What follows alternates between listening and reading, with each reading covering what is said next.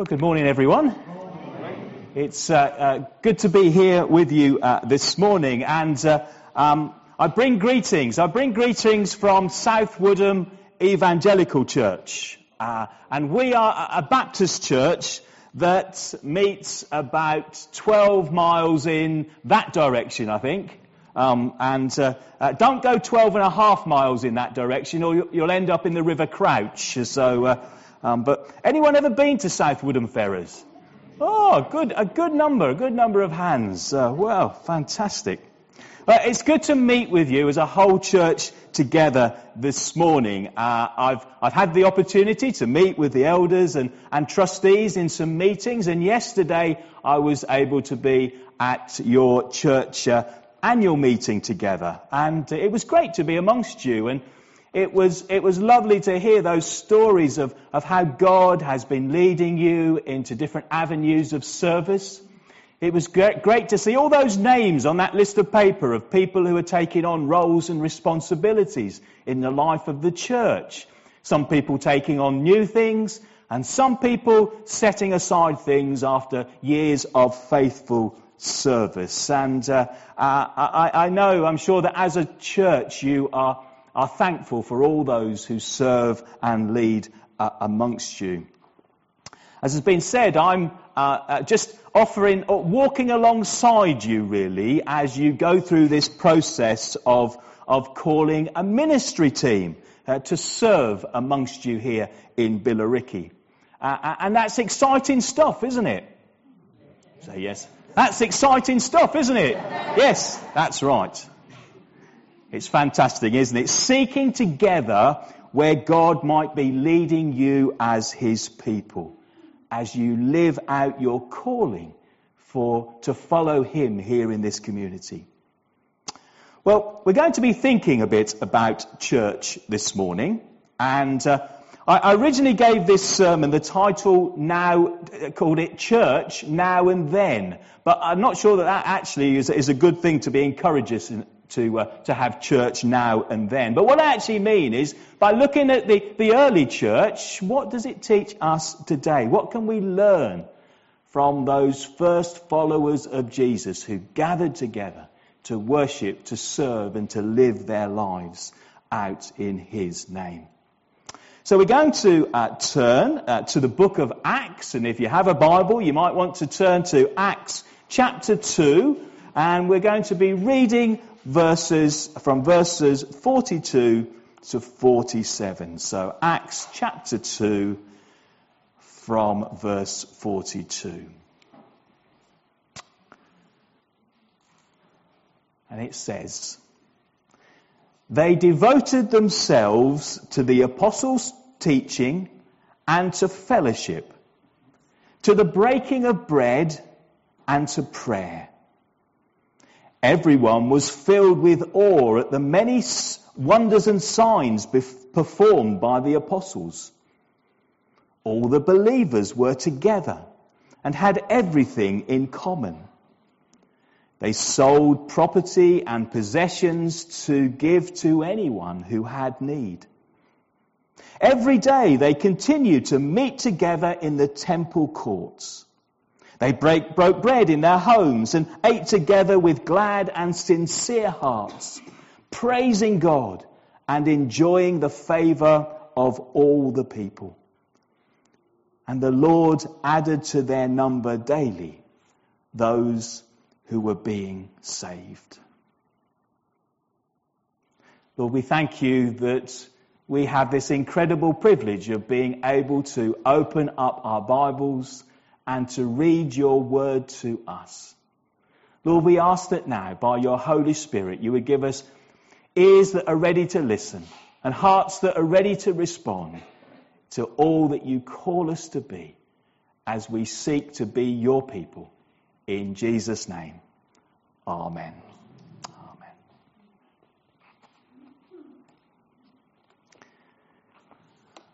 I wonder if any of you have ever played the game called Taboo.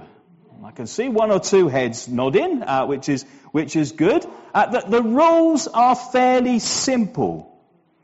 You pick a card And on that card is a word that you have to try and describe to your teammates. They don't know what the word is, but you have to describe it. And you think, well, that sounds fairly simple, doesn't it? But then below the words, you've got a list of other words that you must not use in your description.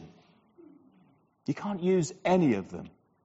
Let me give you an example to show you. How about this one? The word you've got to describe is trifle, but you mustn't use the words jelly, custard, cream, sherry, or dessert. Where would you start? Turn to the person next to you, and where would you start describing a trifle?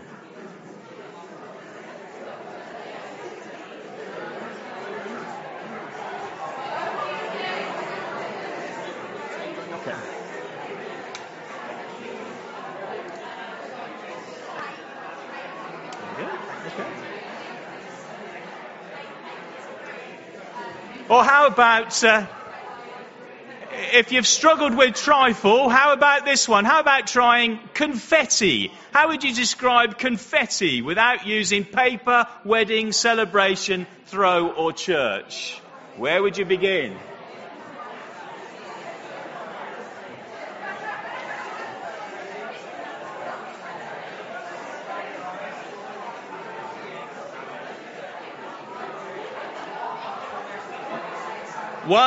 One last example. How about this one? False teeth.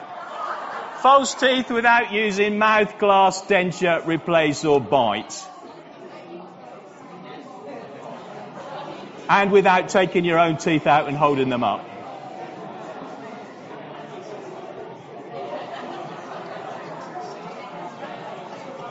Well, I'm sure that you would be absolutely fantastic in playing that game. And what makes that game work so well is that the words on the card that you're not allowed to use are so associated with the subject that it's almost impossible not to mention them and use them somehow.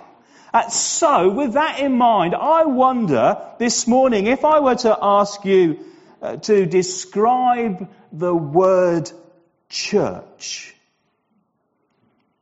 I wonder what words you would use. We've thought some of them already this morning, haven't we? We heard words like fellowship and worshipping together. Things that are part of what we are and who we are. We would probably come up with a whole long list of things here within this room. But I think more interesting is, what about the people who are not here this morning? What about the people in the community around us? That person walking their dog past the church building this morning. What words would they use to describe the church? I wonder what they would use. What would be on that list? Perhaps things like buildings or singing. Perhaps it would be things like traditions. Maybe it would be a word like boring or irrelevant or judgmental. I wonder what words would be on that list to the community around us. Well, in that passage that we read from Acts chapter 2, we heard Luke's short summary of what the followers of Jesus had become and what they looked like. And what we find in that reading are, well, there are no traditions. There's nothing that's in any way boring.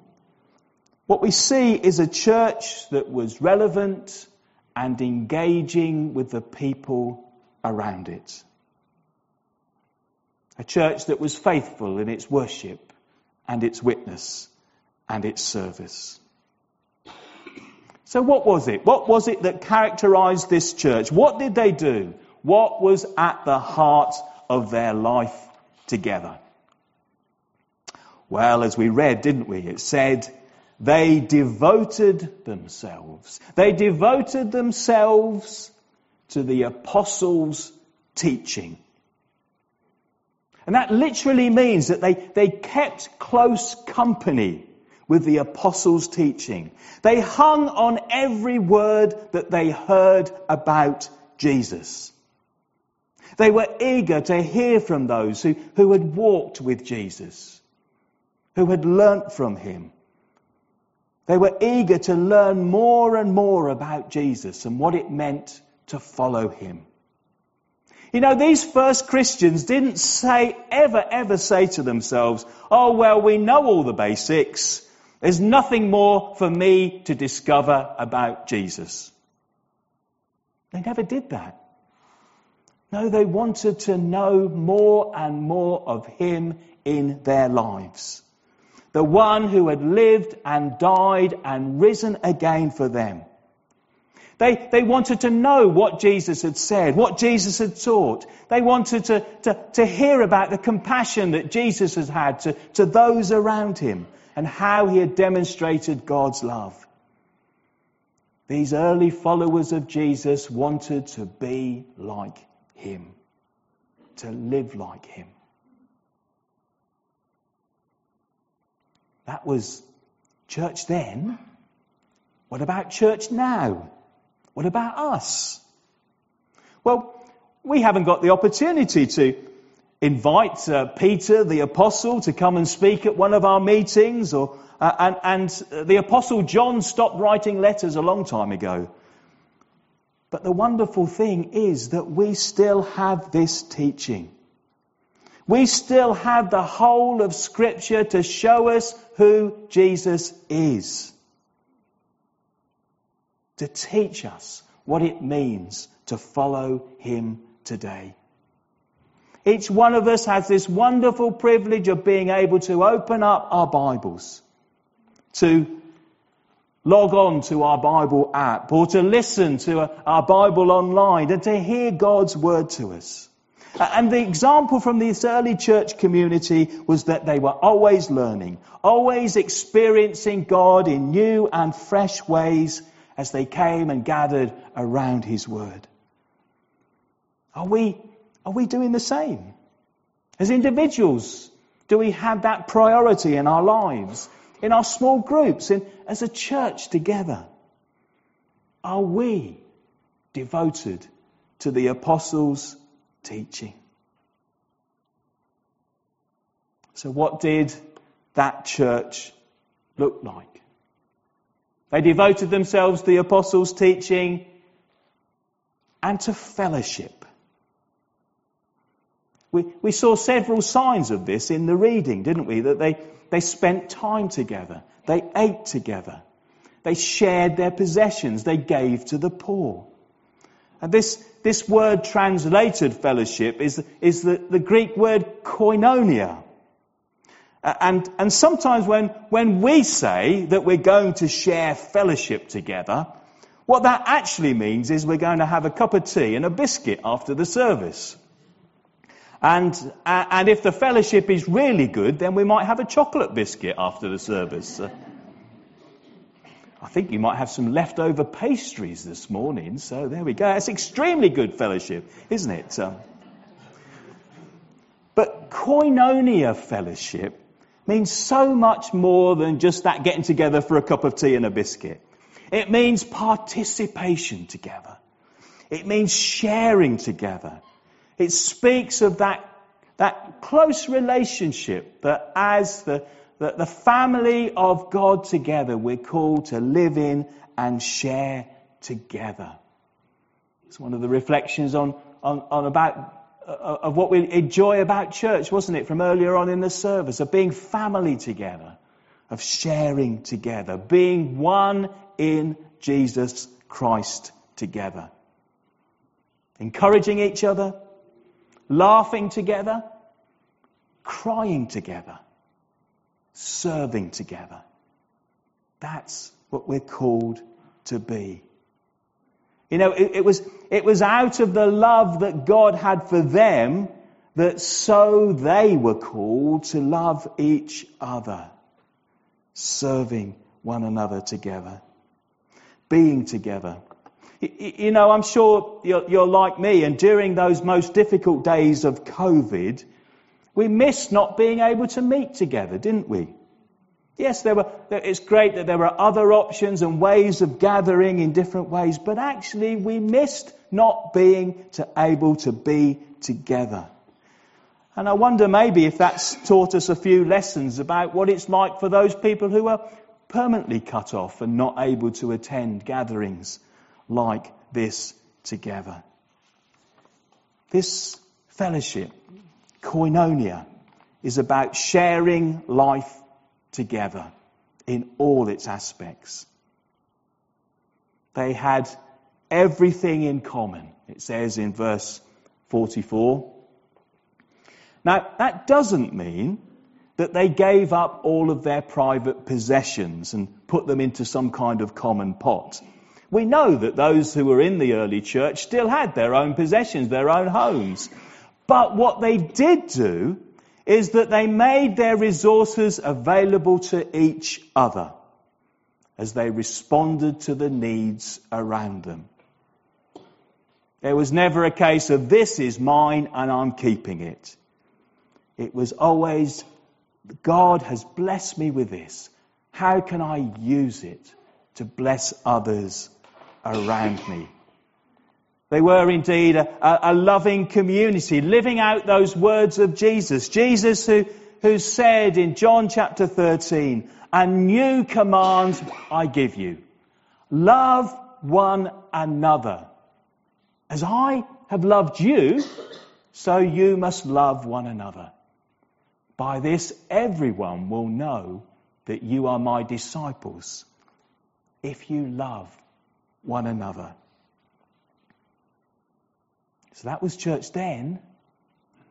What about now? Is the church a loving community? Not just about smiling faces at each other, but taking time for each other, sharing together, being generous together with each other and with those around us. And perhaps we can answer yes to some of those things. Well, I know that you can. I've seen some of the ways that you reach out to support and care for each other, and it's a wonderful thing. And how you reach out into the wider community around you. But maybe God is also challenging us in how we can share in fellowship together and really be together and live together as His people. Let's ask God by His Spirit to lead us deeper into those things, to be loving as Christ loves us. So what did this church look like? They were devoted to the apostles' teaching and to fellowship and to the breaking of bread. This was a community that were held together by remembering who Jesus was and what Jesus had done for them. And they did that when they gathered around a table to eat together. They broke bread. Every time that they met, they remembered that God's only Son had come into the world. And having shown them who He was, He allowed Himself to be nailed to a Roman cross and gave His life for us. The fact of Jesus' life, death and resurrection wasn't something that this church pushed to the sidelines or to the margins. It was at the centre of all that they were. Everything that they did was focused on Jesus. They were together because of Him. And you know, that's so important for us to remember today, isn't it? To keep Jesus at the centre, as we sang in that song just a moment ago. Jesus, be at the centre of your church. Because you know, sometimes It's so easy to push Jesus to the margins. It's so easy. Sometimes Jesus becomes an inconvenience for us. We want to get on with our programs and activities and all that we do and all that we want to be. And we miss Jesus out. We stop looking to him and all that he calls us to be. But no, Jesus is to be at the centre. Not as a bolt-on optional lecturer, but Jesus at the centre. So what did this church look like? Devoted themselves to the apostles' teaching and to fellowship and to the breaking of bread and to prayer. And to prayer. They devoted themselves to prayer. They were a people who were seeking God's will for their lives, both as individuals and as a fellowship together. You know, it's interesting that as you look through the pages of church history, and there are a lot of pages of church history, but as you look through the pages of church history, whenever there has been a time of growth and revival in the life of the church, the starting point is always prayer. Always. I first served as a Baptist minister at Desborough in Northamptonshire. And nearby, there was a village called Clipston. And I would sometimes go there to lead services or to lead funeral services. And the Baptist church in Clipston, and Clipston is a small village, not very much at all there really. Don't think there's even a shop there now. But a small village. But in the middle of this small village was this huge Baptist chapel. It was enormous. And it was really imposing. It's a huge place. And just a small number gathered to worship God there now. But this church had a story. And it was way back in the year 1800 when a man who lived in the village by the name of John Gulliver started a prayer meeting. He felt called by God to start this prayer meeting for young people. And at the beginning, 2 or 3 of them met together each month to pray. That soon became 20 or 30 young people who gathered to pray. Not once a month, but once a week. And then soon, it was every day that they gathered together to pray. More and more people joining them. Lives were transformed in that village and in the wider area. There's reports in the local press that crime just stopped in that local village, in that community and wider area. People started turning up for work on time. People were so generous in the way that they lived, and it completely transformed the village. Love and compassion was being shared. More and more people came to know Jesus as their Lord and Saviour. Soon, 700 to 800 people were gathering together to worship God at their Sunday gatherings in this tiny village. In 1803, just 3 years after that prayer meeting began, they had to build a new chapel so that there would be somewhere big enough where they could meet together. When we pray together, God works in us and through us. It's good that you as a church over this past week, you've taken time to pray and to fast, to seek God's will for what He is leading you to be, what He is calling you into. Prayer must always be one of those words that's identified with what it means to be church together. Praying together. Sharing fellowship together. remembering Jesus together, learning together. That's what people saw as they looked at that village community in Northamptonshire all those years ago. And that's what we see as we look at this church in Jerusalem 2,000 years ago. They saw a community that shone out God's love in Christ. Their love for each other and their compassion for others made other people sit up and want to find out more. It's no wonder that it says in verse 47, they were enjoying the favour of all people. People looked and saw and wanted to find out for themselves. And the message that they had to declare made an impact. How do we know that? Well, it says, and the Lord added to their number daily those who were being saved. When people looked at that church, they saw something different. And people wanted to know and find Jesus for themselves. They were faithful to God's word. They were faithful in service. They were faithful in prayer. And God was at work in their midst. And for us as the church today, I don't think anything has changed. We too are called to be faithful. Faithful to God's word. Faithful in service. Faithful in prayer.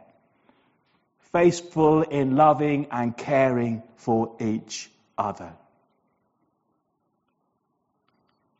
And so the challenge is, Billericay Baptist Church, how would people describe you? What words would they use? What are you devoted to? If we were playing that game Taboo, and the subject was Billericay Baptist Church, what words would be on the list? Words that are so associated with you and who you are and what you do that you can't use them to describe you. What words would be on that list? Devoted? Devoted to fellowship, learning together, loving, caring, generous, faithful, praying. What words would be on that list? Yes, of course, you are in the process of seeking people to serve amongst you in ministry. And we've already agreed that's exciting, isn't it? Yeah. That's right. But your story as a church is about all of you.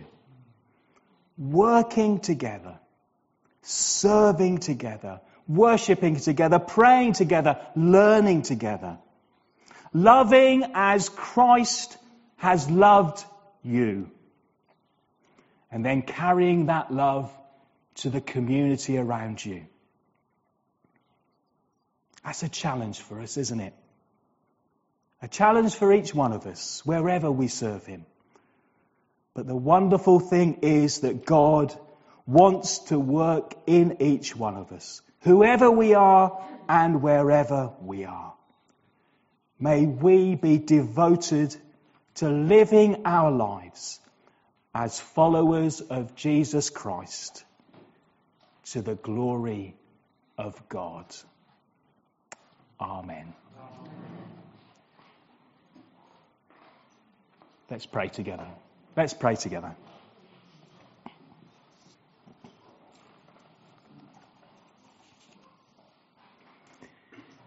Loving God, we thank you that we can open our Bibles and read of those who first followed you. Those who lived and served in a world that was very difficult. They faced challenges of all sorts, persecution, questions, doubts.